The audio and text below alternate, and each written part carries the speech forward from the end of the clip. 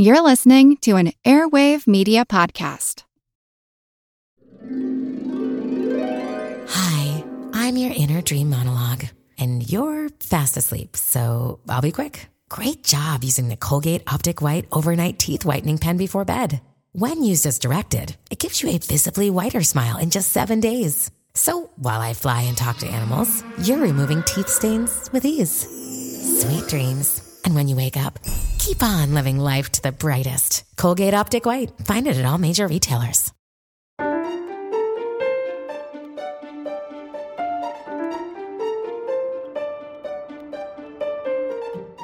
I'm Adam. I'm Frankie. Hello. That really did go straight in. I know, right? Or should I say Erin Gobrach? Oh! Yeah, or you say, up for the rebels. Same vibe, right? Yeah, that's right. Hop to heaven. Spoilers. Quiet, man. I know, right? Whoa. Welcome back to the Labours of Hercule. Can I quickly say another thank you to Jason for his appearance on the last episode? What a cracking guest he was. Yep, definitely be having old Jason back again. He was very good fun. And everyone loved him, didn't they? So. They did. We were getting lots of lovely messages about how great Jason was. But let's not give him too much praise. I don't want him taking my part on this podcast. So can everyone stop praising Jason quite so much? And just the I reckon it was amount. going to be me. Yeah, I reckon you'll turf me out and stick Jason in. I think that's a variable that no one's considered yet. But it's nice to have options. It's beginning to worry me. Because you post the podcast on the internet, so we need you. Oh yeah, that's right. Yeah, I just won't post it. Exactly. I'm that petty. Yeah, that's it. You've got a tenure on this podcast. You cannot be fired. Yeah, good old me. That was a good insurance policy, wasn't it? Yeah. Yes. So if this podcast suddenly stops publishing, Frankie and Jason attempted a coup. Exactly. Mutiny. And while we're thanking people, I meant to thank her last episode, but I'd also like to thank my dear friend Edith for sending me the drunk voice note of her reading the line from Poirot.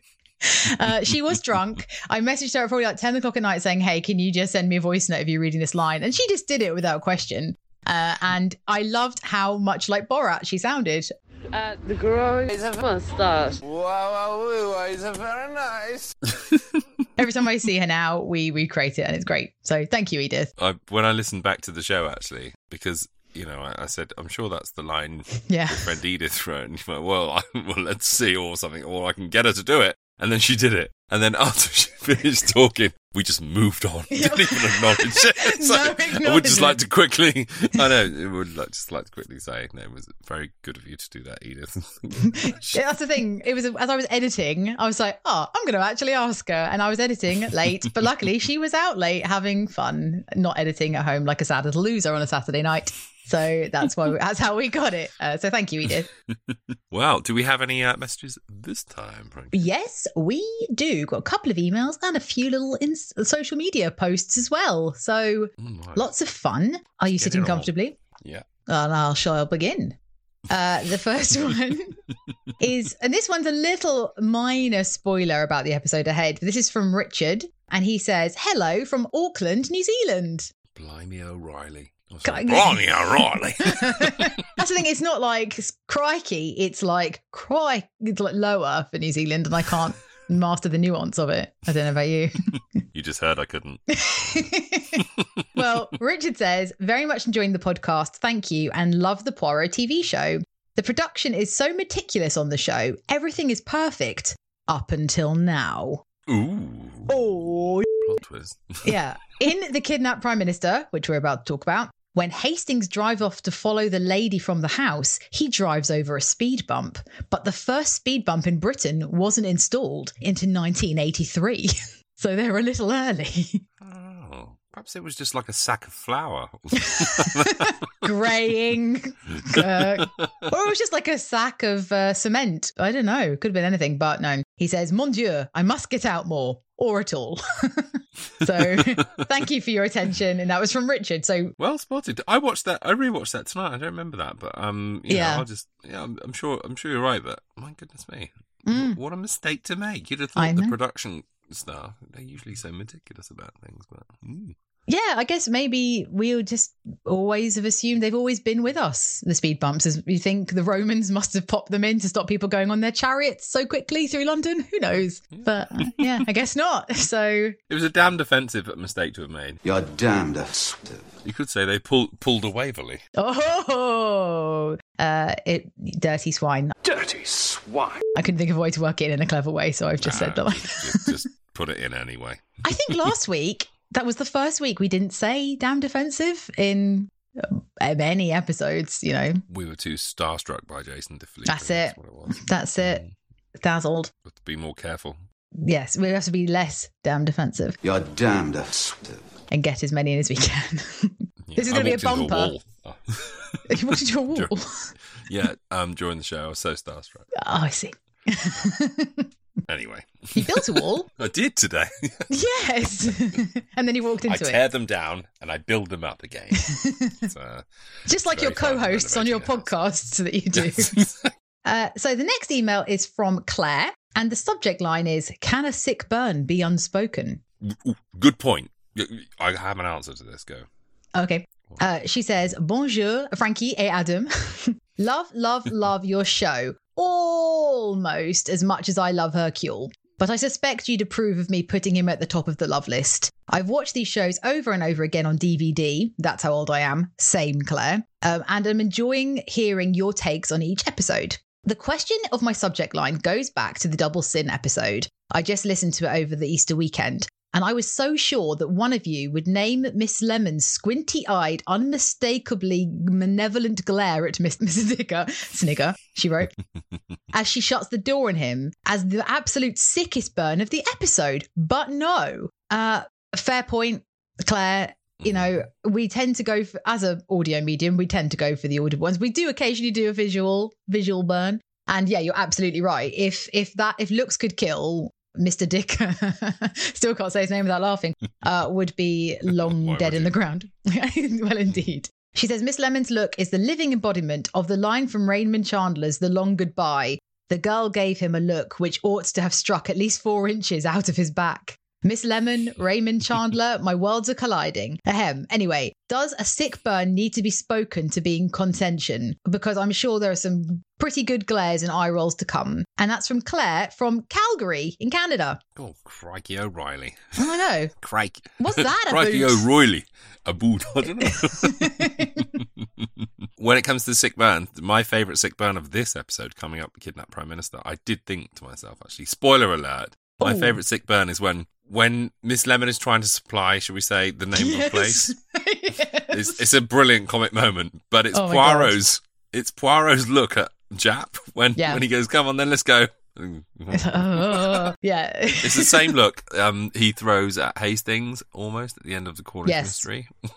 Yes. So funny. Yeah, we have had some visual ones before, but you're absolutely right, Claire, and we should definitely count it as a sick burn because, and if anyone's deserving of a sick burn, it's Mr. Dicker. He deserves 3rd-degree burns all over his dicker for the way he spoke to Miss Lemon.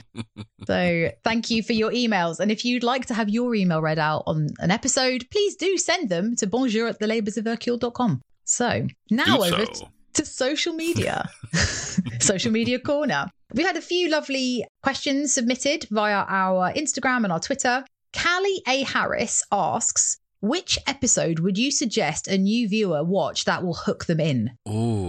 That's a good one, actually. It's a good question. Because it is. I think Problem at Sea is a very strong one when it comes to mystery. Yes. Yeah, I'd say Problem at Sea.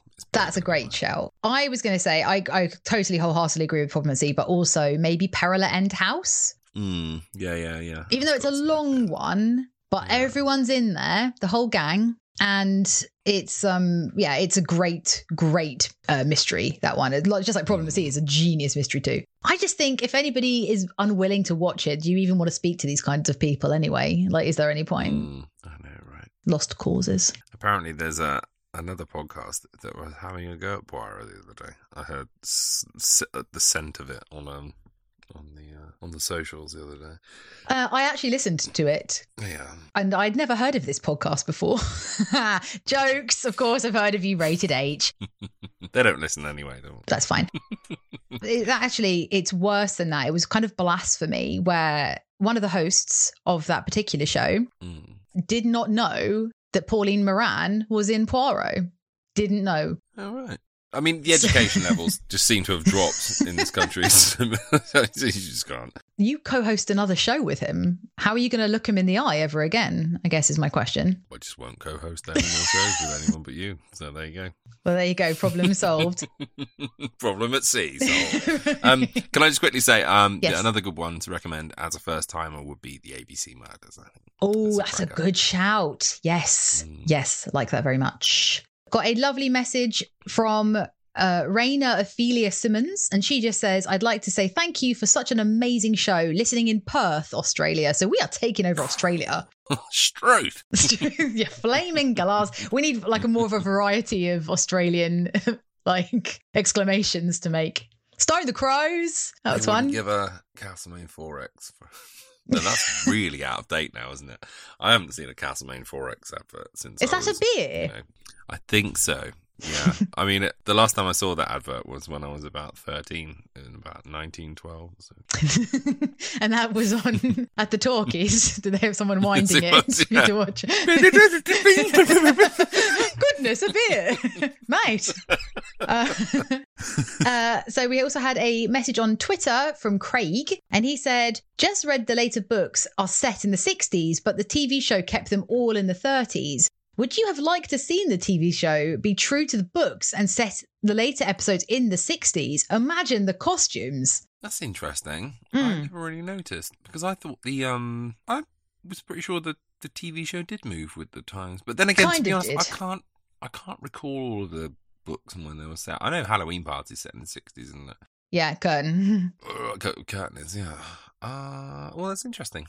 Yeah, I guess they wanted to, keep with the period feel and. Yeah, I mean, they had their audience, didn't they? They didn't want to like jazz it up and make it Austin Powers. Hastings like, yes, baby. Good Lord, baby. He said shag.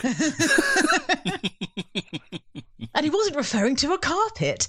Yeah, I think they kept a very clear aesthetic from start to finish with the series. Like even Curtain, it's set later on because obviously they're all older, but it's still aesthetically in keeping with the rest of the show. And I think it worked. It would have been quite entertaining, I suppose, to see them all in kind of 60s trend. I'm sure Miss Lemon would have rocked some cracking mini skirts and things like that. Mary Quant. Yes. Like plastic boots and stuff. Yeah. Oh my God. And like a blunt bob cut would look amazing on Miss Lemon, actually. That's a good question. I think it's, But I think we kind of get a little taste of it with, if you've ever seen the Peter Ustinov Evil Under the Sun, because that's kind of 80s, whether they like it or not. Maggie Smith is wearing shoulder pads that she looks like she could play an American football player, and it's all belted and polka dot stuff. It's very 80s. So I guess if we dial it back a bit. So more questions. We have one here from Raccoon in a Trench Coat, which is a great username.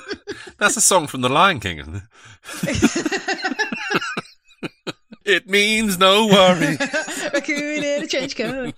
He or she, or they, raccoon, non-specific gender, asks why Agatha created Poirot the way she did and ended up hating him, which she did. Why do I think that she did? Yeah. Or why do we think that she did? Oh, that's interesting. I think that's a mark of a good author, isn't it?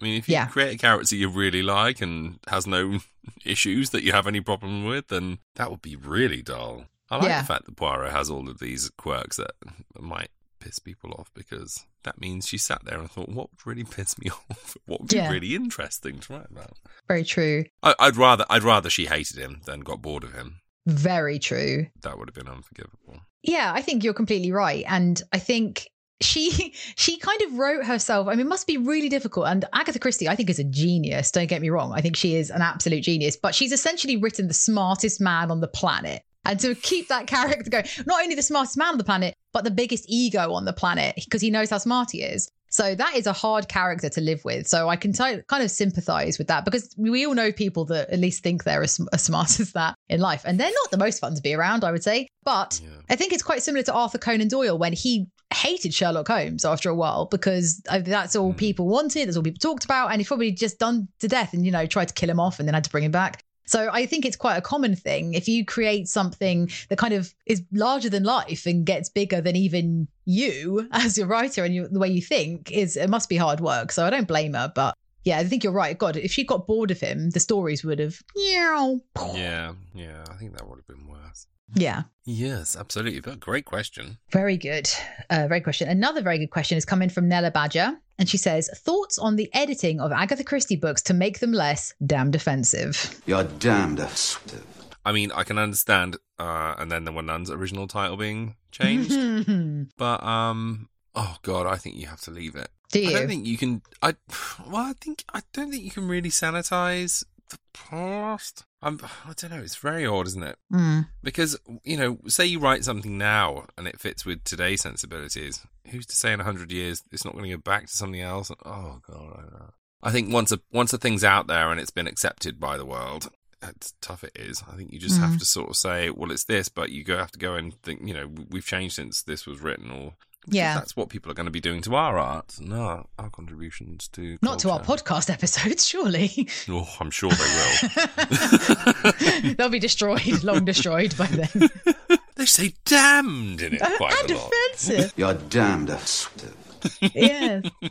Yeah, what do you think? Yeah, it's a tough one, isn't it? Because I'm a firm believer in if something's upsetting to people, then why keep it around, But I also do agree that she's very much writing from a time and a world that is long gone, but she's of her time. And so I think some of it's a little heavy-handed and maybe they're being overly sensitive with the editing about, things about ugliness and things like that. I don't think that's quite so necessary, but the racist stuff, absolutely. Just get the horrible racist words out of there for sure. If it's unnecessary and just hurtful, then by all means. But if it's like, how can she say that all women should just be secretaries or, this kind of thing? It's like, well, that's kind of what it was. I'm really sorry, but you can't deny history. That. Yeah. Yeah, exactly. If it's just like, oi, offensive name for a Chinese man, come over here, I want to have a word with you, then by all means, just take that word out. But yeah, I do think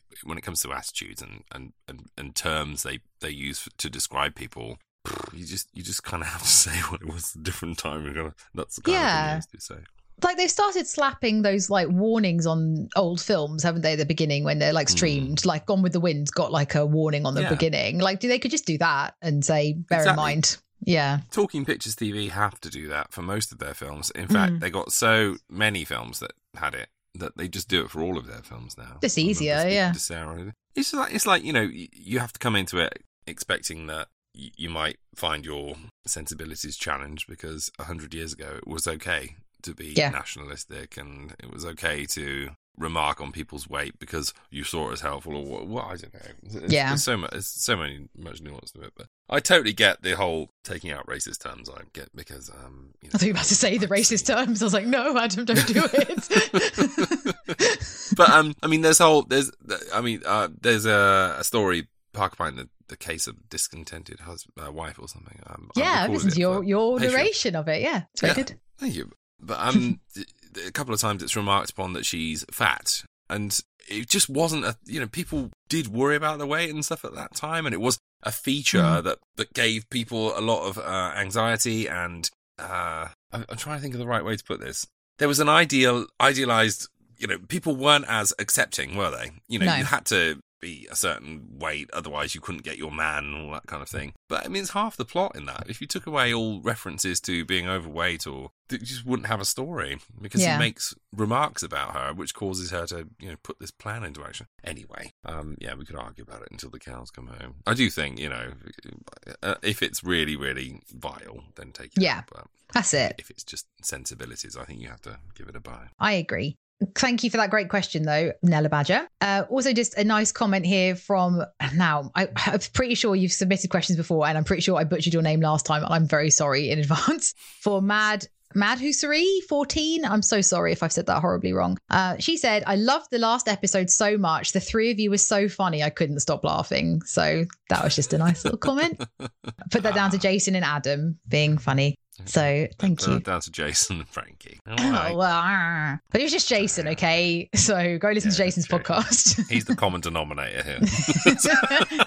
But it was a lot of fun, that one. So yeah. This was a comment that came in on one of our posts, and it's another very good point made about the cheap flat, which if you haven't listened to our episode of the cheap flat yet, I recommend that you do because, it's quite a heated conversation by the end, I would say, but not directed at each other, more at the story. And Casey Mooney 44 said, wait, why didn't Carla just walk next door during those 6 months she was waiting for the assassin, sell the plans and leave with the cash? That makes the whole situation even more ridiculous. I've watched this episode so many times and never realised quite how silly it was. Actually, when I listened back to our episode, because it's nice to do that, and I got a little bit furious about it all over again. Yeah. Just, it's such a terrible, terrible, terrible plot, isn't it? It's really just stupid. Awful. It's like, why didn't they just stop using the name Robinson when they came out?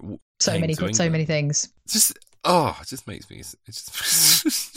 Come on. It's so bad. We can't bring up those feelings again. Let's not do it again. Yeah. It's just, it's like a sore thumb, that plot. It's really terrible. You're very right, Casey Mooney. I don't know why she took so long to sell them as well. I don't know what she was waiting for.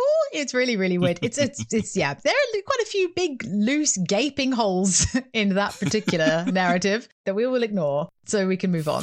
But good point. And last but not least, Flaws in the Glass said, suggestion, a Poirot lookalike competition. Ooh, well, you look more like Poirot than I did because you have his face on your skin. Okay, I was like, where are you going with this?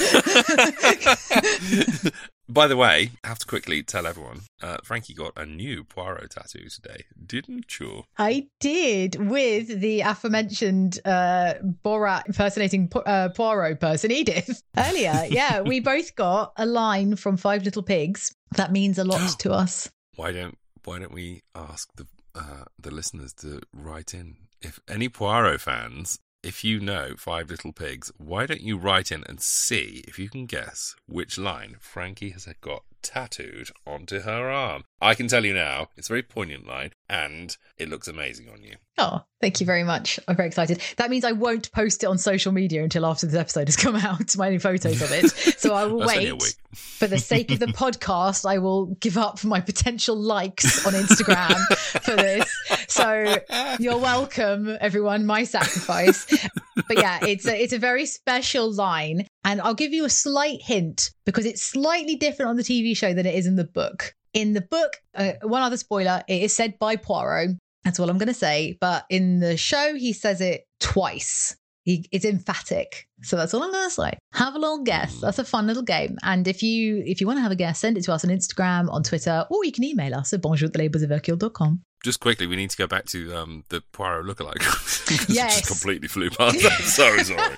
Well, also, regarding the Poirot lookalike competition, we did a sounds-alike competition, as you know, and it was mainly Edith and her family that entered. People are reluctant to send in pictures of themselves. Yeah, or recordings of themselves. It's a shame that you shaved today because you could have started something. Do you know what? I shaved my beard off today. And all I had left was a moustache. And I did this with my shaver. I went up to the face and went, oh no, I should have kept this. Oh, but by then, it was 3/4 of a moustache. And it stretched from the corner of the lip to the nostril. Yes, basically. It looked like Chaplin. Hitler had been punched in a cartoon. Like his moustache had gone off centre. So I had to get rid of the whole thing. Or look like a lunatic. Next time, though, please. Next time. It was covered in brick dust. So I had to get Fine, we'll allow it on this occasion. But yeah, if people want to send, but equally, we don't need a competition. If people want to send in photos of them looking like Poirot, I'd love to see them. And maybe I'll send you a prize if you send me a good one. We'll just do it like that. Yeah, just cosplay as Poirot anytime you like and send it to bonjour at The labels of Hercule.com. My goodness me, you've got some homework to do, everyone. Yeah, can you all just get to work? Don't stop listening to the episode though. Listen to the full episode and then go and do your written homework. Yeah. Thanks, everyone. Send in pictures of yourself looking like Poirot and see if we can guess the line of dialogue that Frankie's had tattooed on her arm. It's from Five Little Pigs.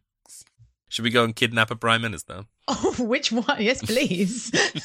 Well, there's 5 Tory ones to choose from. Yeah, how about a whole cabinet? Oh, yeah. Let's go. I'm going to get in first. So, to kidnap Prime Minister, hey, Adam, what are the Whitehaven Four up to? Poirot and Hastings are visiting Poirot's tailor, Mr. Fingler, which is the most, I would sexy. say, sex offender name. Yeah, I mean, they are having real fun in this season, aren't they, with Dick and Fingler? Agatha Christie's a saucy old bird, eh? He got fingered. Yes.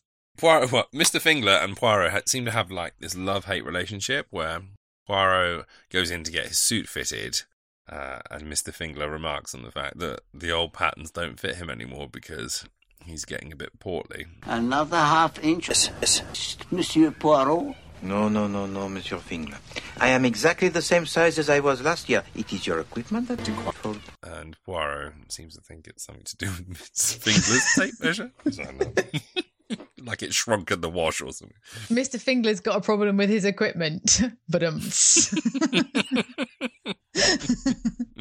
So, yeah, poor old Poirot. God, this all sounds... Poirot's gained an inch or two. Poirot.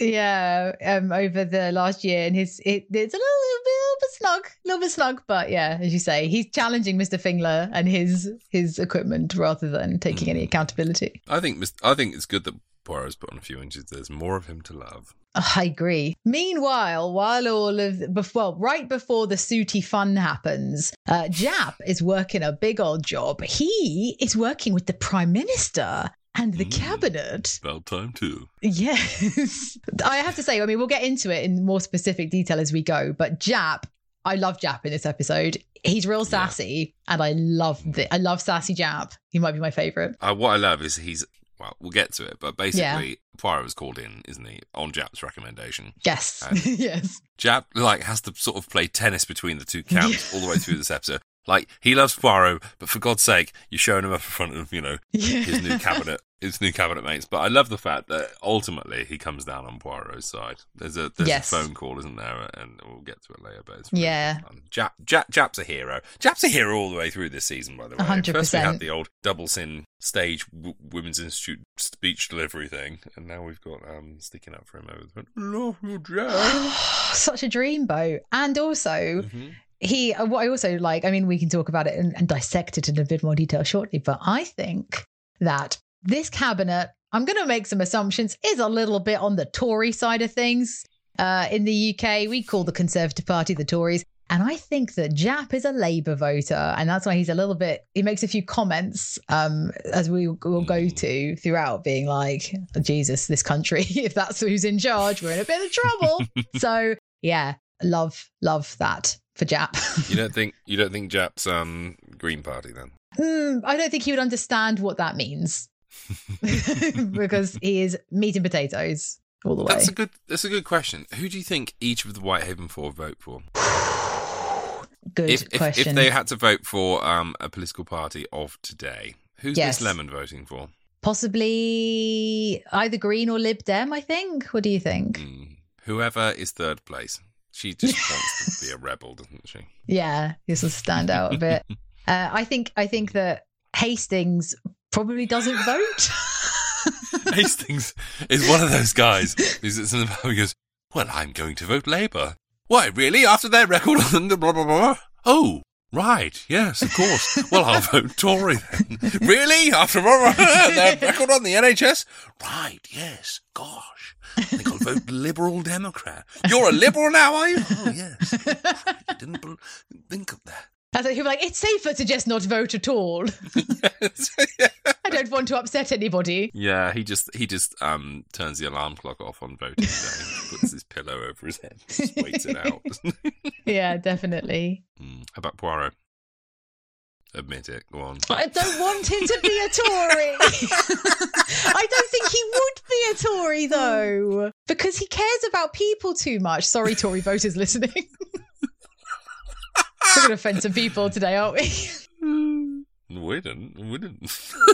It's Poirot doing it. Yeah, Poirot. Jap's definitely Labour, isn't he? Yeah, 100% working man.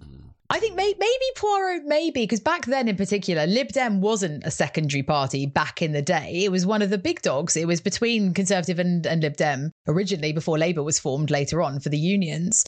So maybe Poirot would vote Lib Dem, she says. Hopefully. Yeah. Yeah. Jap might be UKIP, actually. Damn defensive. You're damned assertive. Anyway, let's get off the subject. Yeah, you brought this up, you monster. But anyway, Jesus, Jap is working anyway with the Prime Minister. Who? Which Prime Minister, Frankie? His name? It doesn't matter. Prime Minister Farage? Oh, how dirty swine. Dirty swine. Sorry. No, don't. How dare you? No, he doesn't really matter who the bloody Prime Minister is. Doesn't matter, because Jap is a professional and he will look after whoever. Let's face it, if it had been Prime Minister Farage that gets kidnapped at the beginning of this episode, no one's looking then for this him. This story would have been called The Murdered Prime Minister. Or it's like, good, full stop. God, the amount of people we've offended. Yeah, I don't know. Imagine if we get an email from Farage being like, I used to be a fan of your show. Really sad that you brought politics into this. Yes. Well, I'm just going to say, because in case we haven't offended people enough, if Nigel Farage does listen to our show, please kindly stop. The end. Thank you very much. So anyway, Jap is looking after the Prime Minister.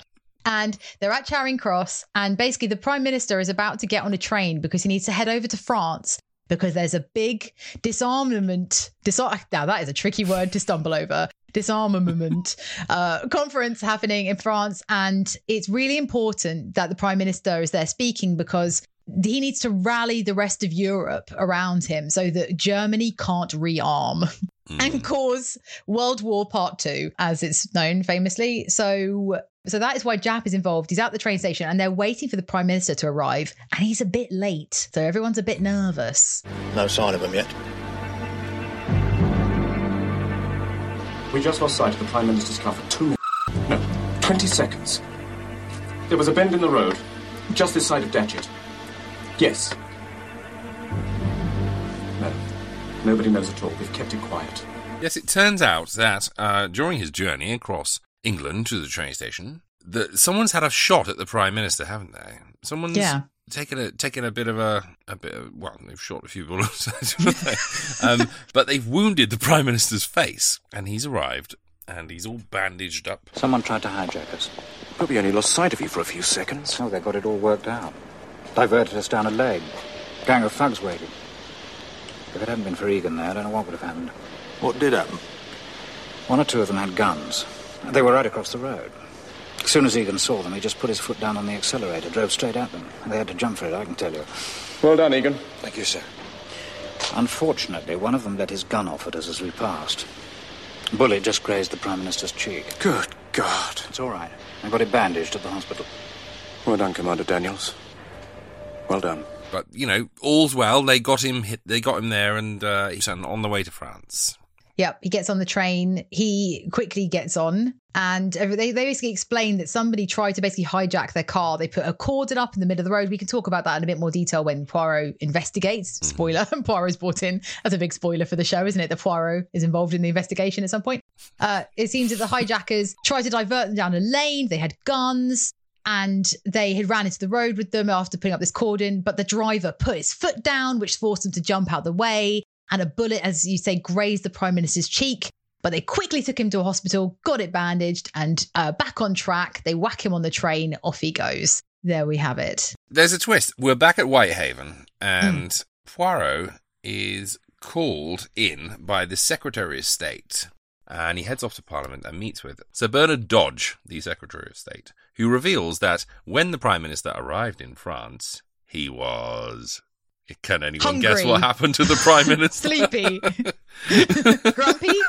Dopey. I'll just name dwarves. What happened to him, Adam? He got kidnapped, for goodness sake. That was completely unexpected. I know, right? So the second attempt on the Prime Minister seems to have gone off okay. And the timing is all out of whack because everyone needs him to be at that disarmament conference in Paris. Not only does his vote matter, but as you say, they're counting on him to rally everyone else to vote against German rearmament. The Prime Minister's absence from the League of Nations disarmament conference in Paris could be disastrous. His is the one voice that can unify Europe and perhaps stop Germany rearming. And it's very, very important. So obviously around somewhere around wartime for this one. I said right now they're armless. You want me to get Jason on? Carry on the episode. I'm sorry. Look, you all know what to expect by now. How dare you? You all know what to expect by now, okay? This is the level that I'm capable of humour, so sorry. I actually thought that was really funny, but I just think it's funnier. Funnier to be mean? Thanks. Thank you very much. So basically, Poirot is called in to find out what happened to the Prime Minister. And it's very crucial, the timing. He has 32 1/4 hours before he has to be at the conference. Don't forget that quarter.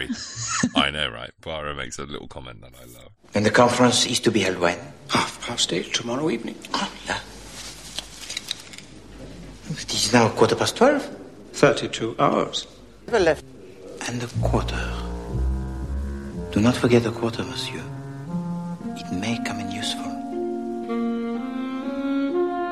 So then Sir Bernard breaks it down what happened basically when they went to France. The PM and his secretary were crossing into France in the early hours. The embassy met them at Boulogne, but they never made it to Paris. Apparently the car they sent was a bogus car. So that is largely what happened. They draft in Poirot, as you say, and he gets to work investigating. The first place they go is to the scene of the attempted shooting, kidnapping, whatever it was the night before. So Sir Bernard, being a man who can pull a string or two, has arranged passage for Poirot to get straight over to France to get the problem solved and find the Prime Minister wherever he may be and get him to the disarmament conference. But Poirot seems, shall we say, bullishly devoted to working out what happened in this shooting that happened just before he arrived to leave for France, in which his cheek was grazed. And Sir Bernard's irritation sort of begins then, doesn't it? It's like, why are you messing around here? Why aren't you getting over to France to find the bloody Prime Minister? Japp, who has recommended Poirot for the job, is instantly caught in the middle. And there's this, as we mentioned before, there's this lovely dynamic running through the whole episode where Japp doesn't really know which side to be on, but is erring towards Poirot because Poirot has never let him down before, and he's hoping against hope that Poirot doesn't let him down this time. As you say, Poirot, we all know people like this who the more you ask them to do something, the less likely they are to do it. And that's definitely Poirot in this episode where he's like, come on, let's go to France. And he's like, let's go to Windsor instead. Let's go to that ship. Let's go the opposite direction. I'm not getting on a boat. And I love there's a bit where Hastings is like, well, I think he doesn't want to go on the destroyer. You know how seasick he gets. Seasick. I shall if he carries on this. So maybe that's why he doesn't want to go. But it's actually not. It's within good reason. So Poirot's got his theories. He does, we can kind of round up a few of the bits he does. He's desperate to find the hospital where they took the Prime Minister to get bandaged. So they go to literally every hospital in the whole area. And this was back when the NHS had funding and there were hospitals everywhere, apparently. So there's a lot to look through. I'm not making any more comments on politics today. And then also he wants to speak to the driver, Egan, who drove him the night before. And so they go to speak to him, and they discover when they go to speak to Egan, as he's known, is that he seems to have disappeared as well. He didn't actually come home, did he? No. Dropped the Prime Minister at the station so he could get off to France, and no one's seen him since. As you say, they can't find the hospital. They don't know which hospital it was between Windsor and Datchet that served the Prime Minister's face and bandaged it up. Also, Poirot examines the Prime Minister's car that he was travelling in and discovers... No blood, no bullet hole. Does it not strike you as strange, Chief Inspector, that there is no bullet hole? Oh, but the bullet hit the Prime Minister. No, Hastings. The bullet grazed the Prime Minister. Why was there no bullet in the car? Where did it go? As Molly graced his cheek. So the man responsible for escorting the Prime Minister that day was Commander Daniels. You want to talk about him a little bit? Yes, Commander Daniels. We get a bit of his background. We learn from Sir Bernard. He was served with distinction in the Royal Navy. He's very well respected. His father was a minister with Mr. Asquith's cabinet, probably a Tory, until they had a row over home rule. He's missing as well as the Prime Minister. Obviously, he was in the car with him in Paris. He was there the night before when the attempted attack happened. And he's the one that took him to hospital and, leapt into action. And now he is also missing with the Prime Minister in Paris. It's worth quickly saying as well, Daniels went through quite a high-profile divorce the year before. And made all the papers. He and his wife, Imogen? Yes. They had a very, very acrimonious split. And there was lots of muckraking and newspaper stories. It's remarked upon several times during the course of the story. Even Japp says, "Oh yeah, crikey O'Reilly." I did see all that in the papers. Chief Inspector, did you ever read about the divorce of Commander Daniels? I should say. So there are our main players.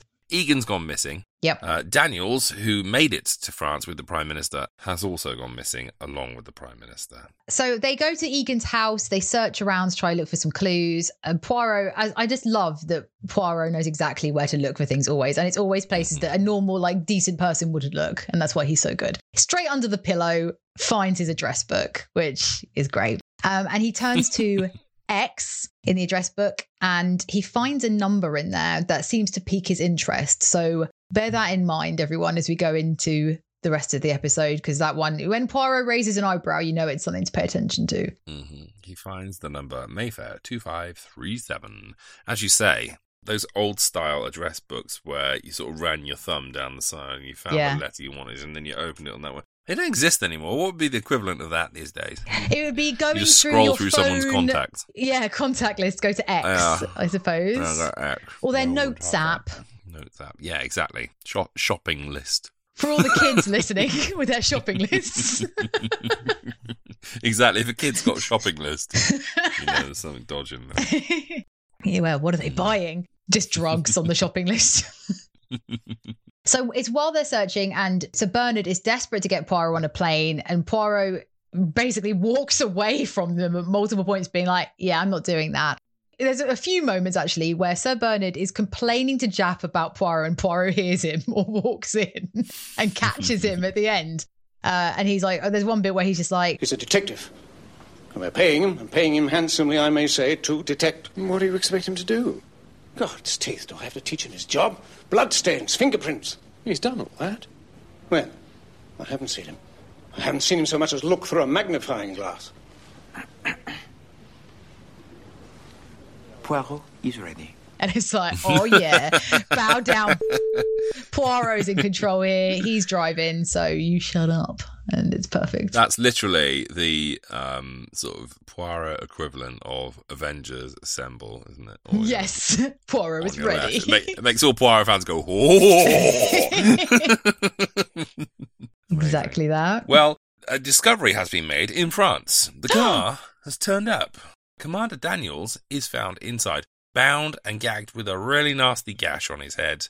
Commander Daniels is shipped swiftly back over to England, isn't he? And they interview him. They go to his flat. Poirot, Sir Bernard, Japp, and Hastings, the holy quartet.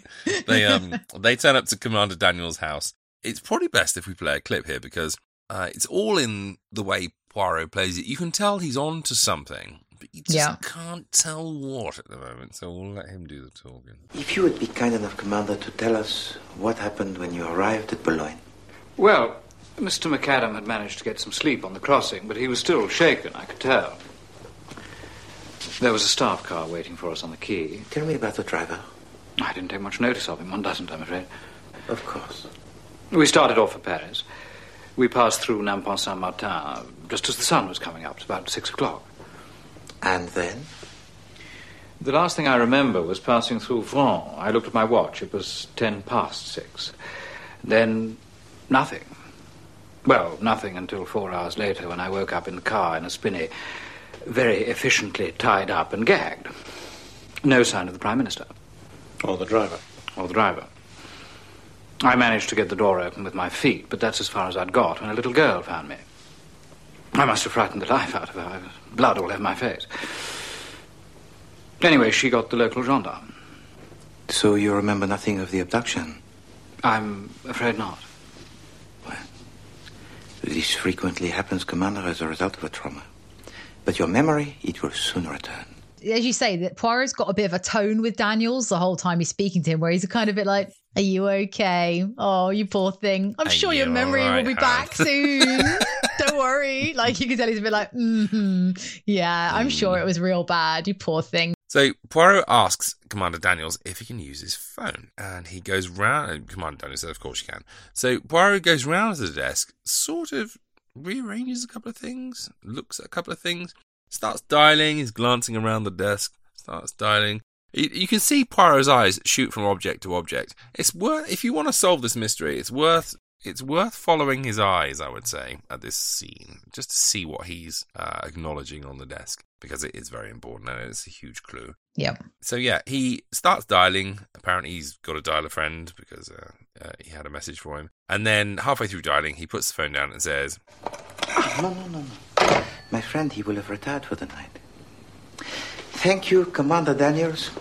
You have been most helpful. As you said, there's a really good thread of this running through where Poirot's being a little bit of a with Sir Bernard. Oh, Sir Bernard's like, well, that was bloody waste of time. He told us absolutely nothing. And he's like, actually, he told me everything I need to know. Like, he's got that kind of tone throughout. And I love that as a result of that, Jap's catchphrase in this episode is, bang goes my pension. Because the attitude is there. And after that particular scene, Poirot is feeling incredibly self-righteous. And there's my favourite burn of the episode comes in this moment where Sir Bernard is laying into him a bit, being like, you're wasting time. You know we have no time for this. What the hell are you doing? And this is a national... And Poirot's like, well, yeah, we're going to be fine. I'm going to go to bed. Sir Bernard loses his mind in that moment, being like... I don't seem to realise, Poirot, this is a national emergency. I do not intend to sleep until the Prime Minister is found. I am sure it will make you feel very virtuous, Sir Bernard, but it will not help the Prime Minister. And then Poirot comes in with my favourite line of, I'm sure that will make you feel very virtuous, Sir Bernard, but it will not help the Prime Minister. Like, oh, so good. And then Poirot drops the cherry on the little... gay. I can't stop swearing for some reason today. It's a very sweary episode. Yeah, I'm so very sorry. Lots of beeps. The little sting in the tail as Poirot's walking away, getting ready to go to bed. And he just says...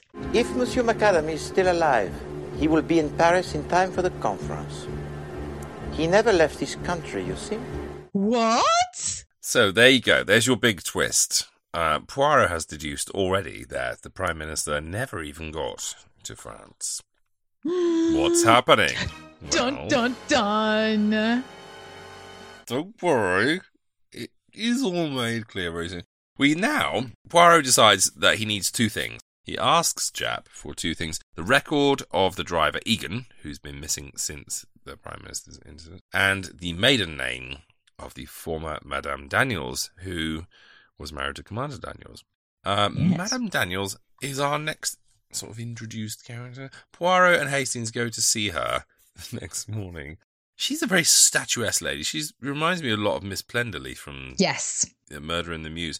Very, very imposing, large, square-jawed lady. Extraordinarily beautiful lady. But one of those really statuesque ladies your eye is very drawn to. Red hair, which I think is a bit of a... Wink, nod, wink, wink. A stereotypical clue, maybe. Yeah, that's true. Yeah. When you first see her, I was thinking like, wow, like Tilda Swinton crossed with David Bowie. Kind of, she's got this like amazing androgyny to her. She's wearing a suit, so she looks really cool as well. Like she's all angles, isn't she? Yeah, and she's just Ice Queen as well. Like she is the coolest cat. Oh, God, I cannot pull off saying coolest cat, but she is. Try again. No, I don't think I should ever say those words ever again. I'm glad you're not editing this episode because you could just play them on loop. But yeah, she's a pretty cool customer and pretty icy. She is a badass for sure. Basically, Poirot wants to know all about Commander Daniels. I love that he comes out and lays his cards on the table. He tells her that, first of all, he gets a few facts about their marriage and their very acrimonious split, and she makes no bones about the fact that she hates his guts and that he hates her and she hopes he's in trouble and all this kind of thing. He tells her straight away, Commander Daniels had the means to commit a crime. He had the opportunity to commit a crime, but as yet the police can find no motive for the crime. He tells her, basically, that Commander Daniels is who I'm looking at, basically. I think he was the guy that's arranged all of this, and then leaves her with that information, doesn't he? He sort of walks out, leaves her as if to say, she's a little bit mystified as to why he's telling her this. But he goes straight out of the house to where Hastings is waiting in the car and says, Mrs. Daniels will leave the house at some point. Make sure you follow her and don't let her out of your sight. Thank you. And before his last question that he asked Mrs. Daniels is an interesting one. Just want to point it out because it's quite poignant. He asks her what his politics are like. What are Commander Daniels' politics? And she describes them as torpid, which is a really good word. I love the word torpid. And basically said he's never had a political thought in his life. And they end on that note. He's like, okay, cool, I'm out. And then he pops out, as you say, sees Hastings, who's very happy to sit in the Lagonda all day, which for me, I think looks extra bouncy today, possibly because of all the speed bumps that shouldn't have been there. And that's it. Hastings is stationed outside for the day and very happy with that. So then Poirot poodles off to go and see Japp at Scotland Yard. He gets in a taxi, and as he's walking in, some more gold, where Japp is clearly on the phone to Sir Bernard. Well, I couldn't agree with you there, sir. No, he's not slow, he's thorough. Yes, well, most of our men are already in France, sir.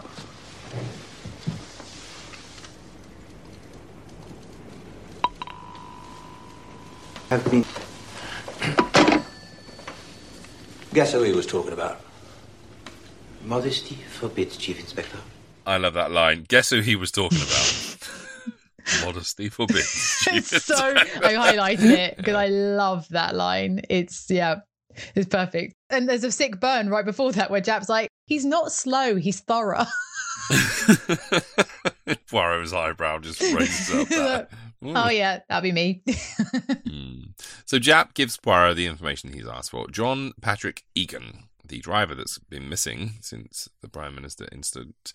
He was born in Milltown, County Clare, 1901. He's Irish. Ooh. And Mrs. Daniels' maiden name is Donahue, which Poirot also points out is an Irish name, right? It turns out she's the third daughter of the Earl of Connemara. Yes. Now, Japp remarks on the fact that the Daniels had a really, really, really acrimonious divorce.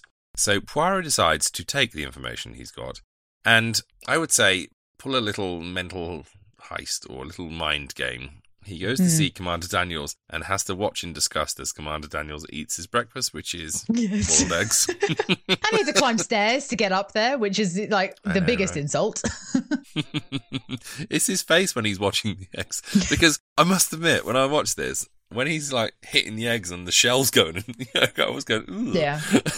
And then I saw Poirot doing the same thing. I was like, yeah, you know what Poirot's like with his eggs? It's an act of precision, the eating of the boiled egg. Because it's essentially him eating himself because he's modelled on an egg, isn't he? So he takes it very seriously. Be careful. Yes, it's a horror show watching him hack that egg to pieces.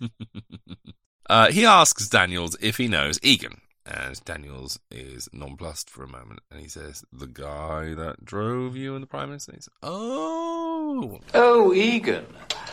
Know him. He's a driver. There are 3 or 4 on call for Downing Street. But you see, Commander, he has not been seen since he drove back the car to the garage that night. Really? He did not return to things? I'm sorry. Oh, but it is no matter. I'm sorry to have disturbed your breakfast. Commander Daniels doesn't mix with the riffraff is the sort of answer that Poirot gets. So Poirot takes his leave and leaves him to his breakfast. But as he does, he turns back and leaves a phrase, almost like a word bomb in the room. He tells Commander Daniels, Erin Gobra. Yes. We then go back to Hastings outside Mrs. Daniels' house in the car. Obviously, this is just after Poirot has said Erin Gobra to Commander Daniels. We hear the phone ring inside the Daniels' house, which must be a really bloody loud phone if you can hear it from down the road. Got an air horn attached to it. Mrs. Daniels answers it, is visibly shocked, and then runs and jumps into her car, so the chase is on. Yes. There's also a really good line that comes from that where Jap, basically, while Hastings is giving chase, Jap and Poirot are back at Whitehaven with Miss Lemon. And Jap says, it's all very fine and large, Poirot, which is, how he describes his penis, I'm sure. Fine and large. But what if Miss Daniels doesn't leave? And she says, Oh, she will have left already, Chief Inspector. I am the Dutchman. Perfect. So good. Right, we're kind of getting towards the denouement now because I didn't explain too much more. But all you need to know is that Hastings is giving chase to Mrs. Daniels, and they're going through lovely Berkshire, where I live, actually. Oh, yes. And they're going along country roads and through villages. Mrs. Daniels notices that car is on her tail and very cleverly pulls into a little side road. Hastings goes whizzing past, finds himself at a fork in the road, and can't tell anymore where Mrs. Daniels has gone. So he gets on the blower to Poirot and Miss Lemon and Jap, who are waiting at Whitehaven Mansions, because the key seems to be following Mrs. Daniels to see what she does. Hello? Poirot? Yes, Hastings. Where are you? I'm afraid I've lost her, Poirot. You've lost her? He's lost her. But where are you? Between Basingstoke and Andover. Let me get a map, Hastings. The map, if you please, Miss Lemon. Yeah, between Basingstoke and Andover. She turned off the main road, and we went through a village called Spratling. She must have seen me just after that. So he's lost her somewhere in Berkshire. Now they need to figure out where. And it turns out that Miss Lemon might be able to help here. There was a big fire. I can see the headline now. Earl's mansion destroyed. There was a picture of him. Fine-looking man, Mr. Poirot. Would you contact... Of that I have no doubt, Miss Lemon. But where was the house? It was in Berkshire. Good? Good. It was in... Try, Miss Lemon. It was called something Hall in a village called... We can find that out. Cantwell, can you find out the name of the house that belonged to the Earl of Connemara that burnt down a couple of years ago? Oh, the Hall was the same name as the village. It was a name like Batley. Batley? Like Batley. Oh. Catley? Detley? Fatley? Gatley? Hatley? Somerscote Hall. Yes. This is like the funniest bit because I love this. Oh my God, it's so perfect. This is so good because she's trying to remember the name of the Earl of Connemara's house that burned down, and she's got an idea it rhymes with Batley.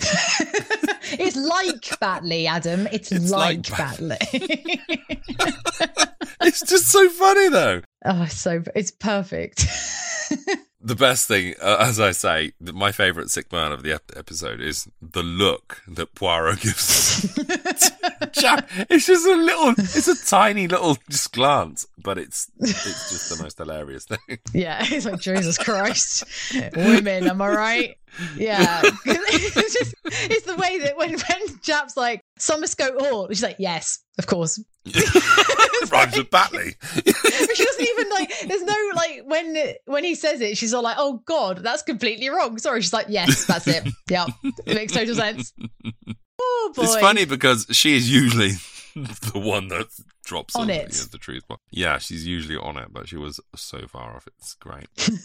Well, I think we're going to have to probably break away at this point, don't you? I agree, because we're about to get it broken down. Yeah. What's your sick burn of this episode, by the way? I think it was, there's a couple of great ones, but I really liked, I'm sure it will make you feel very virtuous, Sir Bernard, but it's not really, it will not help the Prime Minister, because the way he delivers it, it's so perfect, because Sir Bernard's like, I will stay up forever until I find the Prime Minister, and he's like, well, good job, man. Yeah, don't go driving any cars then. Yeah.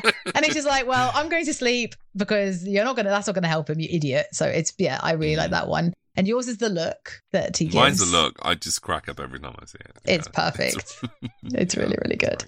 Well, Adam, what do you rate this episode? On a scale of 1 to 10, mystery-wise, I would give this one probably a 6 or a 7. Like it's actually a really clever mystery, but I think it becomes more the moment Poirot spells out that it's Commander Daniels involved.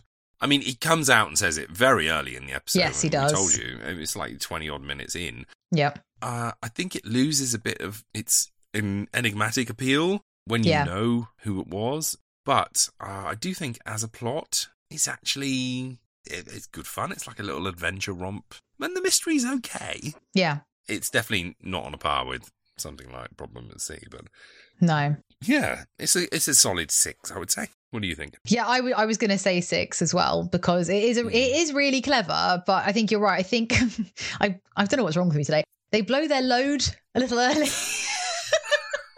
in this one because you kind of obviously Daniels is involved. You figure that out pretty early on. But it is when you hear, as you say, the explanation of it, it is really, really clever. And I'll be honest though, this is one that I never remember after I've watched it. Like I have to rewind and go, oh yeah, okay, I get it now. So it's not like a big standout razzle dazzle one. It's solid though, and there's a lot of clever stuff in it. And I think the whole little dance that he does about around Jap and Sir Bernard is really fun. And there's that great line that Poirot drops as well when he says, "But you see, the kidnappers, they always had one flaw to their plan. They knew it and they did their best to conceal it. But their best is not good enough for Hercule Poirot, perhaps." But that is kind of, the dancing is necessary. It's not just as like a comedic thing, and it's clever. So yeah, I agree with the 6. I think it is. It's a solid one. I like the lack of metaphor for the title as well. Sometimes I like the titles to be pulpy, and I think the Kidnapped Prime Minister is such a great title. Like, you just like, oh, well, the Prime Minister's going to be kidnapped. There's going to be, some daring do. And I like that about a lot of the second season episodes. I like titles like Jewel Robbery at the Grand Metropolitan and The Veiled Lady and the Kidnapped Prime Minister and stuff. You like a Ron Seal title, just that's what it says on the tin. Sorry, my point was that this is one I revisit quite a lot because is it? I like the pulpy ones.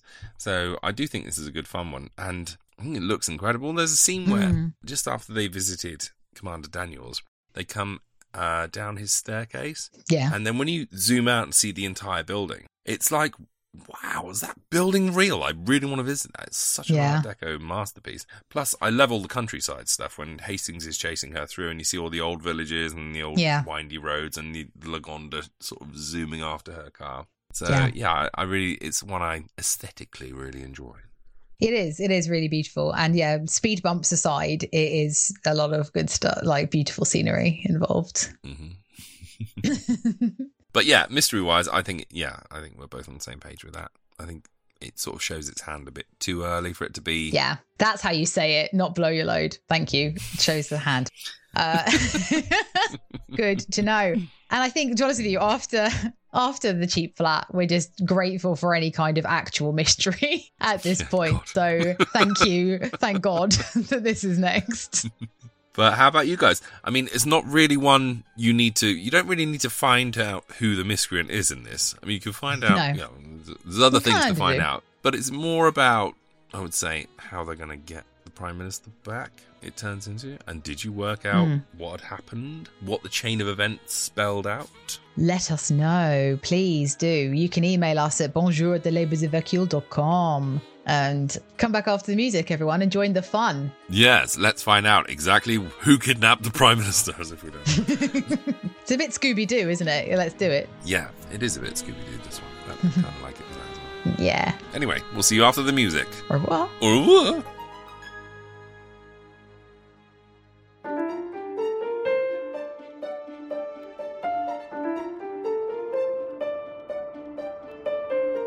Right, we're back. We're back. And you should be around sort of 41-minute mark. Yes. So who's responsible, Frankie? Who was responsible? Well, along with Commander Daniels, who we already figured out about halfway through the episodes was involved, we've also now learned that he is in cahoots, shall we say, with his alleged estranged ex-wife, Imogen Daniels, and also the driver, Egan. They're all part of it. Yeah, we find out that there's been, Poirot breaks it down really beautifully for Jap in the car, so maybe I'll just chuck in that bit. I hope this isn't a wild goose chase, Poirot. No, mon ami. The only wild goose chase they intended us to be on was in France. And they have been planning this for years. It was only when they could get somebody sympathetic to their cause into the position of one of the drivers of the Prime Minister was the abduction possible. But what is their cause? German rearmament? Indirectly. There is a strong element in Ireland that does not care if Germany rearms so long as it causes hurt for England. But how did Daniels get involved? I understand about his wife. Seems she was always a bit of a rebel. But the father of Commander Daniels was violently opposed to Lord Asquith in the 1914 Irish Home Rule Bill. Well, that was the end of his career in politics. I think that this has festered inside the Commander Daniels all of his life. He did not take so much persuading. I mean, fair play to the Daniels, I have to say. That is some long-term planning. That is next level planning. No, even Poirot says, doesn't he, this plan it's been years in the making. The Daniels decided to throw everyone off their trail. Went through this very public, very messy divorce battle when, in actual fact, they were always in love and always working together. But they did this so that people would never suspect that they were in it together.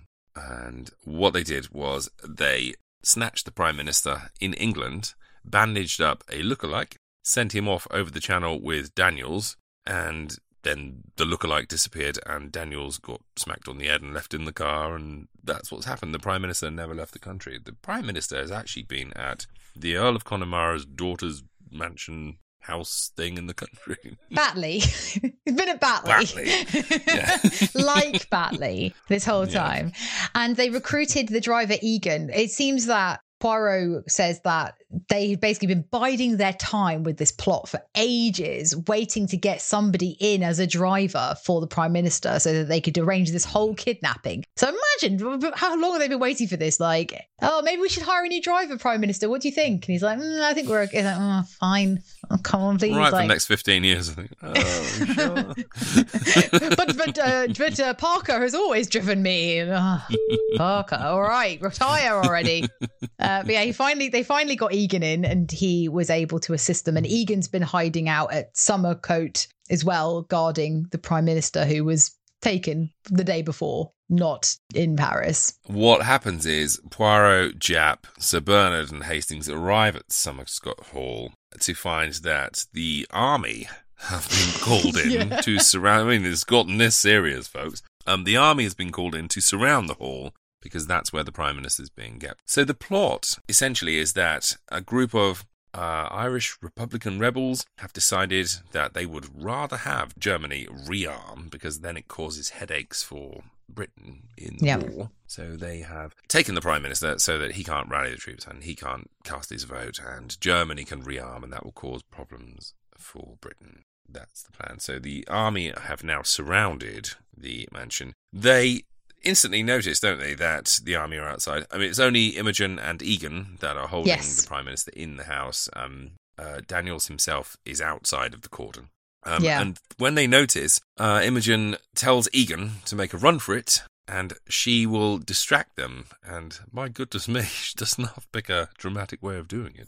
Oh boy, yeah. Before we get to that bit, though, Poirot does explain first of all, Poirot gets to enjoy Sir Bernard eating a big old slice of humble pie as he apologises to Poirot for accusing him of wasting his time. And he basically says, how did you figure it out? And Poirot tells him, we're going back to the address book that we talked about earlier and how Poirot gave a hot tip to all of us. So you go into someone's address book and you look under X, or as we've said, the notes app or the shopping list. or the contact list. And X is where the secrets are kept. And that's how he figured it out, because he saw the phone number for Mayfair. And when he pretended to use the phone back at Daniel's house, he noticed that it was the same phone number. So Bit of sneakiness from Poirot there. But yeah, sorry, I just wanted to mention those clues. Back to Imogen. Egan's done a runner and Imogen's about to create her distraction. And she's looking a little crazed, I would say, going into this. The eyes grow, I would say, about 5 inches in diameter. They're like the crazy eyes. Well, she does. She takes a pistol and she climbs up onto the roof of the building, and everyone notices she's there, and she calls out,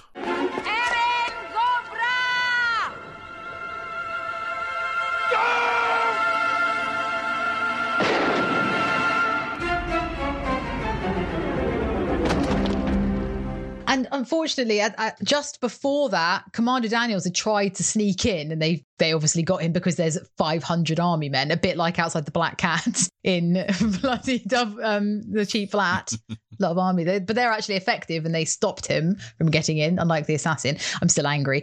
And yeah, he witnesses his wife shooting herself, and he's devastated. Yeah. It's quite a gruesome little scene, actually. She shoots herself, and you see this blood fly all over the stone, and then she falls, and you hear the crunch, and then I think that's the first episode we see blood in. Yeah, I think you might be right. She's led there dead, and Daniels staggers over to his wife and is bereft.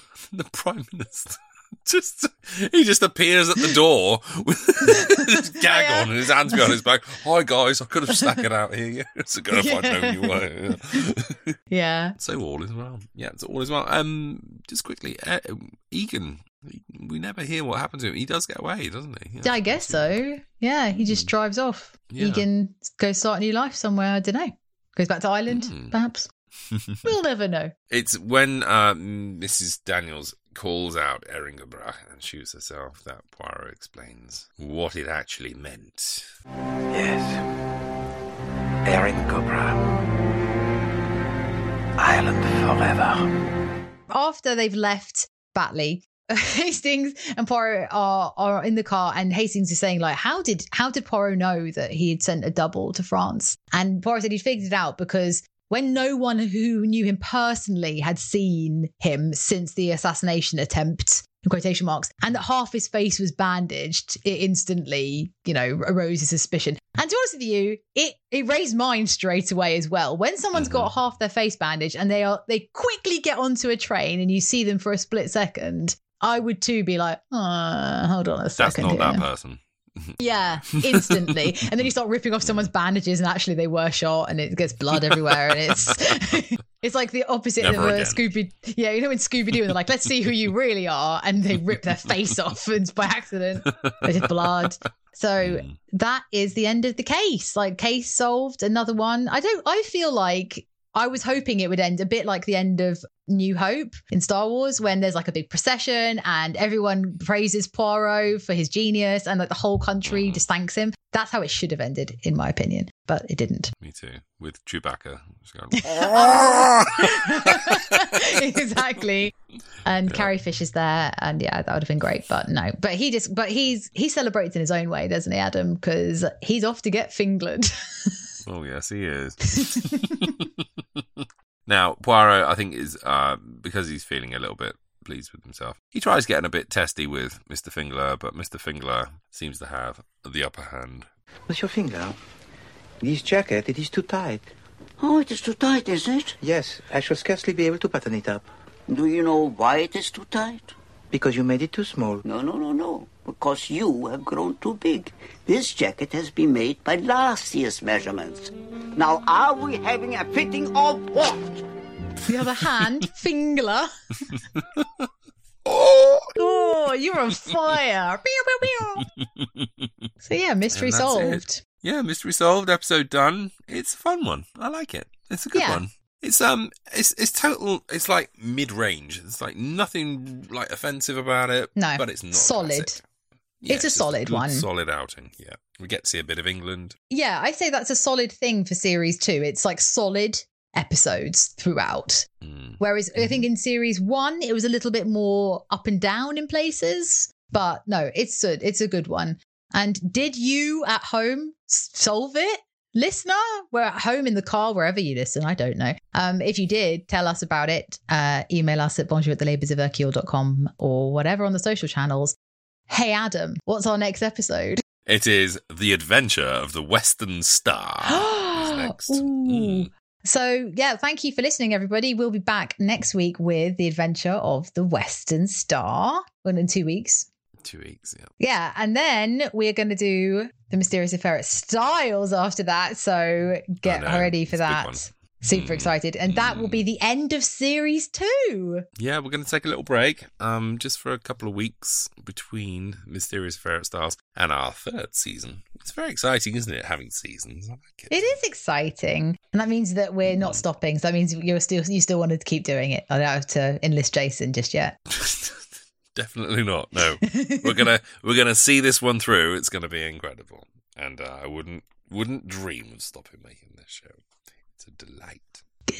Good. Well, thanks for listening, everyone, and we will see you again very soon for The Adventure of the Western Star. So, au revoir, mes amis. Au revoir. Yes. Eringo Brach. Up the rebels! Up the rebels!